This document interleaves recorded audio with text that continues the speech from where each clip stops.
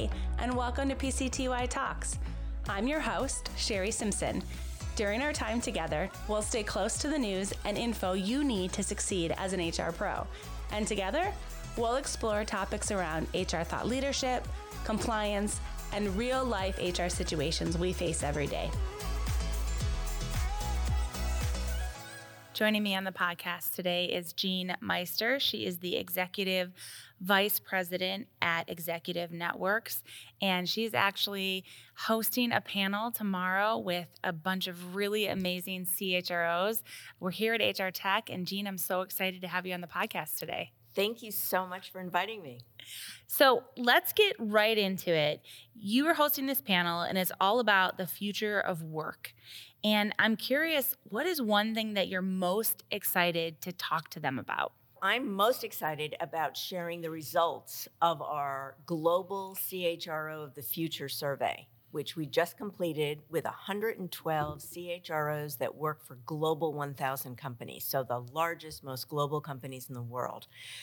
The top line of that survey was, while so many companies are talking about the great resignation, we're talking about the great reevaluation as employees reevaluate where they work, why they work, when they work, and if this is the employer they want to continue with. So we think that this is really an inflection point for a lot of companies to dive deeper. Yes, lots of people have left. About 4 million workers have left in the last 15 of 17 quarters. But I don't think companies are doing enough to understand the reasons behind the quit rate, it's called. And the single biggest reason when we polled these 112 CHROs was burnout and stress, right? And interestingly, wanting more compensation came in fourth. The second most important reason was lack of visibility into their career advancement opportunities. So big opportunity for CHROs. We have 3 of them from diverse industries, from Tyson Foods, Unify Services, and VTT Research from Finland. Wow, what an exciting panel to be able to ask some of these really important questions to. Is there one thing as you've gone through that survey data that really surprised you, or anything that came out of that survey that you were like, hey, I didn't think that would be one of the top priorities for CHROs, or one of the things that they were struggling with? Yeah, a couple things. The first one is definitely future of work, right? It's in the media constantly. What is surprising is a growing number of companies have created this as a pillar in the HR operating model. So it's now talent acquisition, learning and development, total rewards, future of work. Why? Because of the massive changes, right? It turns out that for knowledge workers, the vast majority, actually McKinsey says 9 out of 10 companies will be hybrid. And it turns out that hybrid working, that model, is really one of the most difficult to do right. We did some other research and we found out that this notion of proximity bias was real, right? So if I'm working in a hybrid way where I only go in a couple times a week and you're working mostly in person, there is, a bias toward the person that's in the office more, having more opportunities for mentoring, for stretch assignments, for promotions. And this is a big fear among hybrid workers. How is this new model going to impact their career long term? Originally I wanted to ask you, do you think it's the responsibility of HR to think about holistic well-being for employees? I think the answer is already yes to that, as you talked a little bit about the survey. So I guess I'll rephrase my question and ask you, things like proximity bias, things like holistic well-being. I don't know that HR is fully equipped to address all those things right now. What ways, as you've talked to CHROs, have you seen them tackling those issues in innovative ways? One really interesting one is when we talk about the future of work, most of the emphasis is still been on knowledge workers, right? I mean, people like you and I that have the luxury of working where we want to work. Not enough attention has been paid to hourly workers and frontline workers, and I think we've realized just how essential these essential workers are. So a growing number of companies, actually starting with Walmart in 2018, have created something called pay on demand, which is essentially flexible payroll. Most companies pay their workers every 2 weeks. That's sort of standard, right? So I guess we all have to ask ourselves if we can shop on demand and listen to movies and music on demand and bank on demand, why do we still get paid every 2 weeks? And it turns out that a growing number of companies have created an option so you can get pay on demand, and it's being touted as a new flexible option for frontline workers. Do you think that there were data points that HR used to get to that point to think about pay on demand? And the reason I ask that is I think we collect so much data and it's coming in, and as we change our mindset and we think about our employees as talent, as consumers, there's so much for us to look at and decide what to do as HR practitioners. How do we look at all those data points and come up with great ideas like, hey, I want to work with an HCM that has a pay on demand module, or hey, I want to work with a mental health organization or an EAP that has telehealth built in or has, X number of whatever the thing is. How are they using data to get to those decisions? Well, first, it's how they're organizing the data. So, now many companies are doing pulse, if not monthly, sometimes even weekly employee sentiment surveys. And one of the things that I hear more and more is they're segmenting their pulse surveys by your work environment. So are you remote, hybrid, fully in person? And they're segmenting it by your generation, right? And they're even segmenting it by full-time and part-time.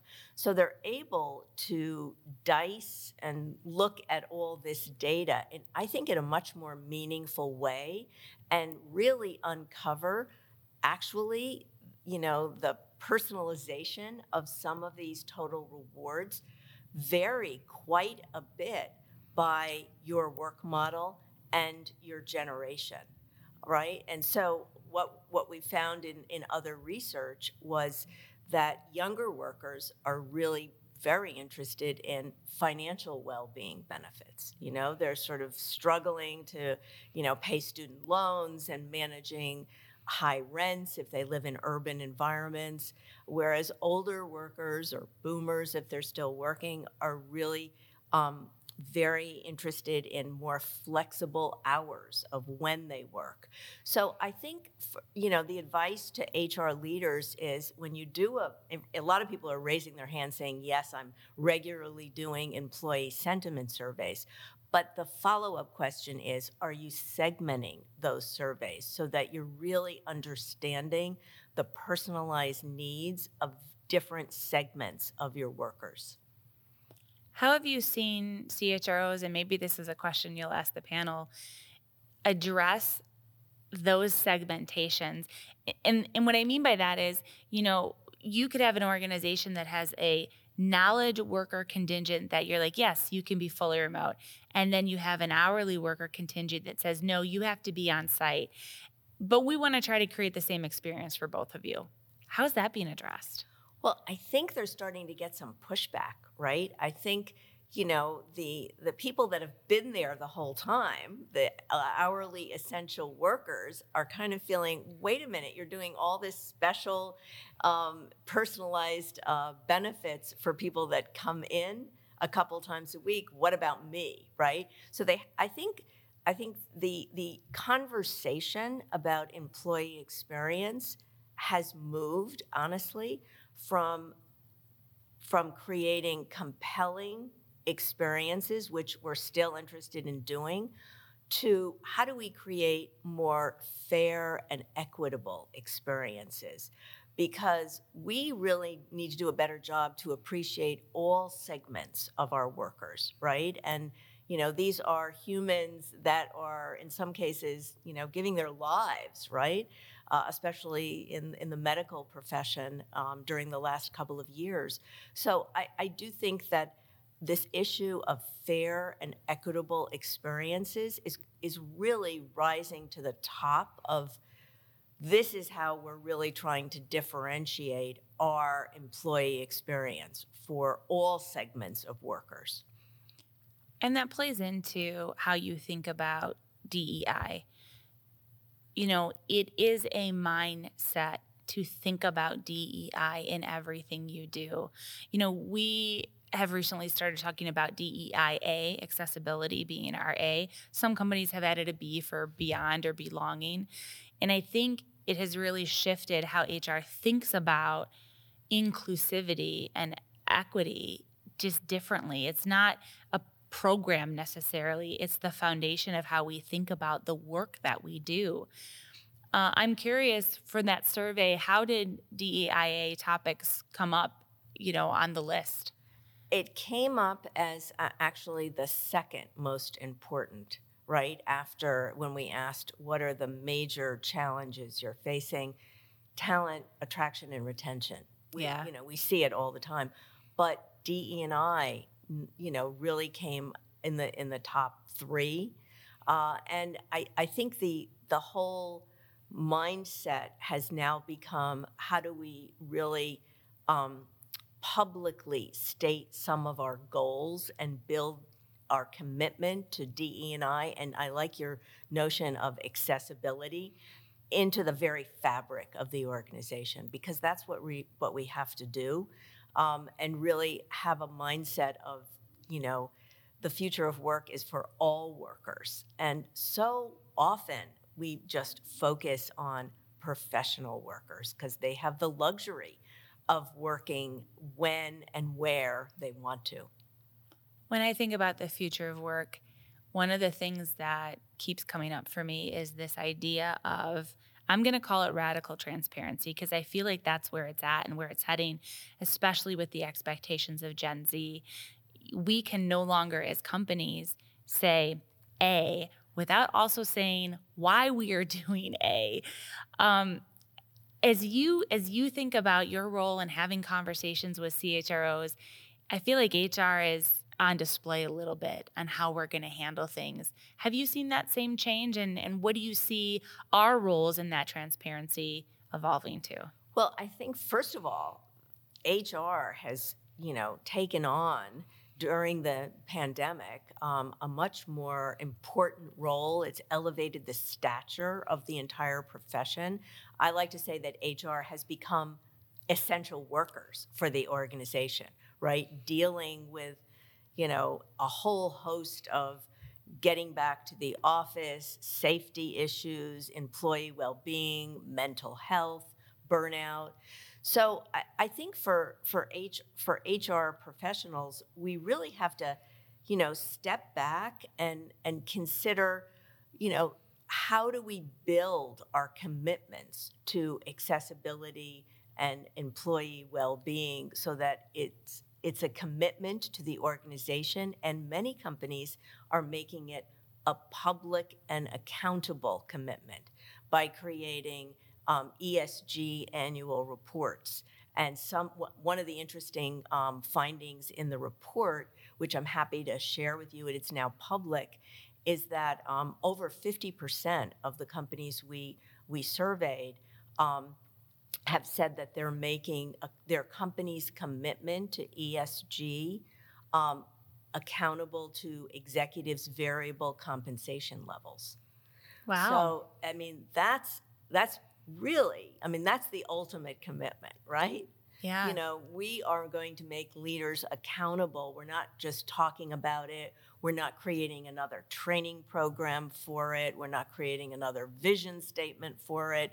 We're making it truly accountable to live up to this in terms of hiring developing and promoting a more diverse workforce. It's exciting to see everything that's happening in the HR space. I don't know if you've had a chance to read Johnny C. Taylor's recent book about HR. It's called Reset. And I love what he talks about as he thinks about HR having to reset and think differently. And, Adam Grant's written some books about that, more than one. And I'm at a place in my HR career where I feel like the sky is the limit for us. So as you read through those survey results and as you go into this panel, what are you most excited about for the future of HR when it comes to the future of work? I think HR now feels they really do have the old seat at the table. We asked, I thought, a really insightful question. We said, do you agree with the statement that HR is as important to the organization as the finance function? Is the HR team as important as the finance team to the workings and to the success and the performance of the organization? 9 out of 10 HR leaders said yes. And these are HR leaders of the Global 1000. So I think finally, we are all seeing the importance of our contribution to the organization and its bottom line. I mean, that's at the end of the day, that's what we want, right? We want to do a good job in cultivating and encouraging talent that's going to affect the bottom line, right? Absolutely. Well, Jean, thanks for taking a few minutes of your day to chat with me. This is really interesting, and we'll put some links in the show notes to all the amazing data that you've talked about. Thank you so much for having me. Really enjoyed it. This podcast is brought to you by Paylocity, a leading HCM provider that frees you from the tasks of today so you can focus more on the promise of tomorrow. If you'd like to submit a topic or appear as a guest on a future episode, email us at pctytalks@paylocity.com.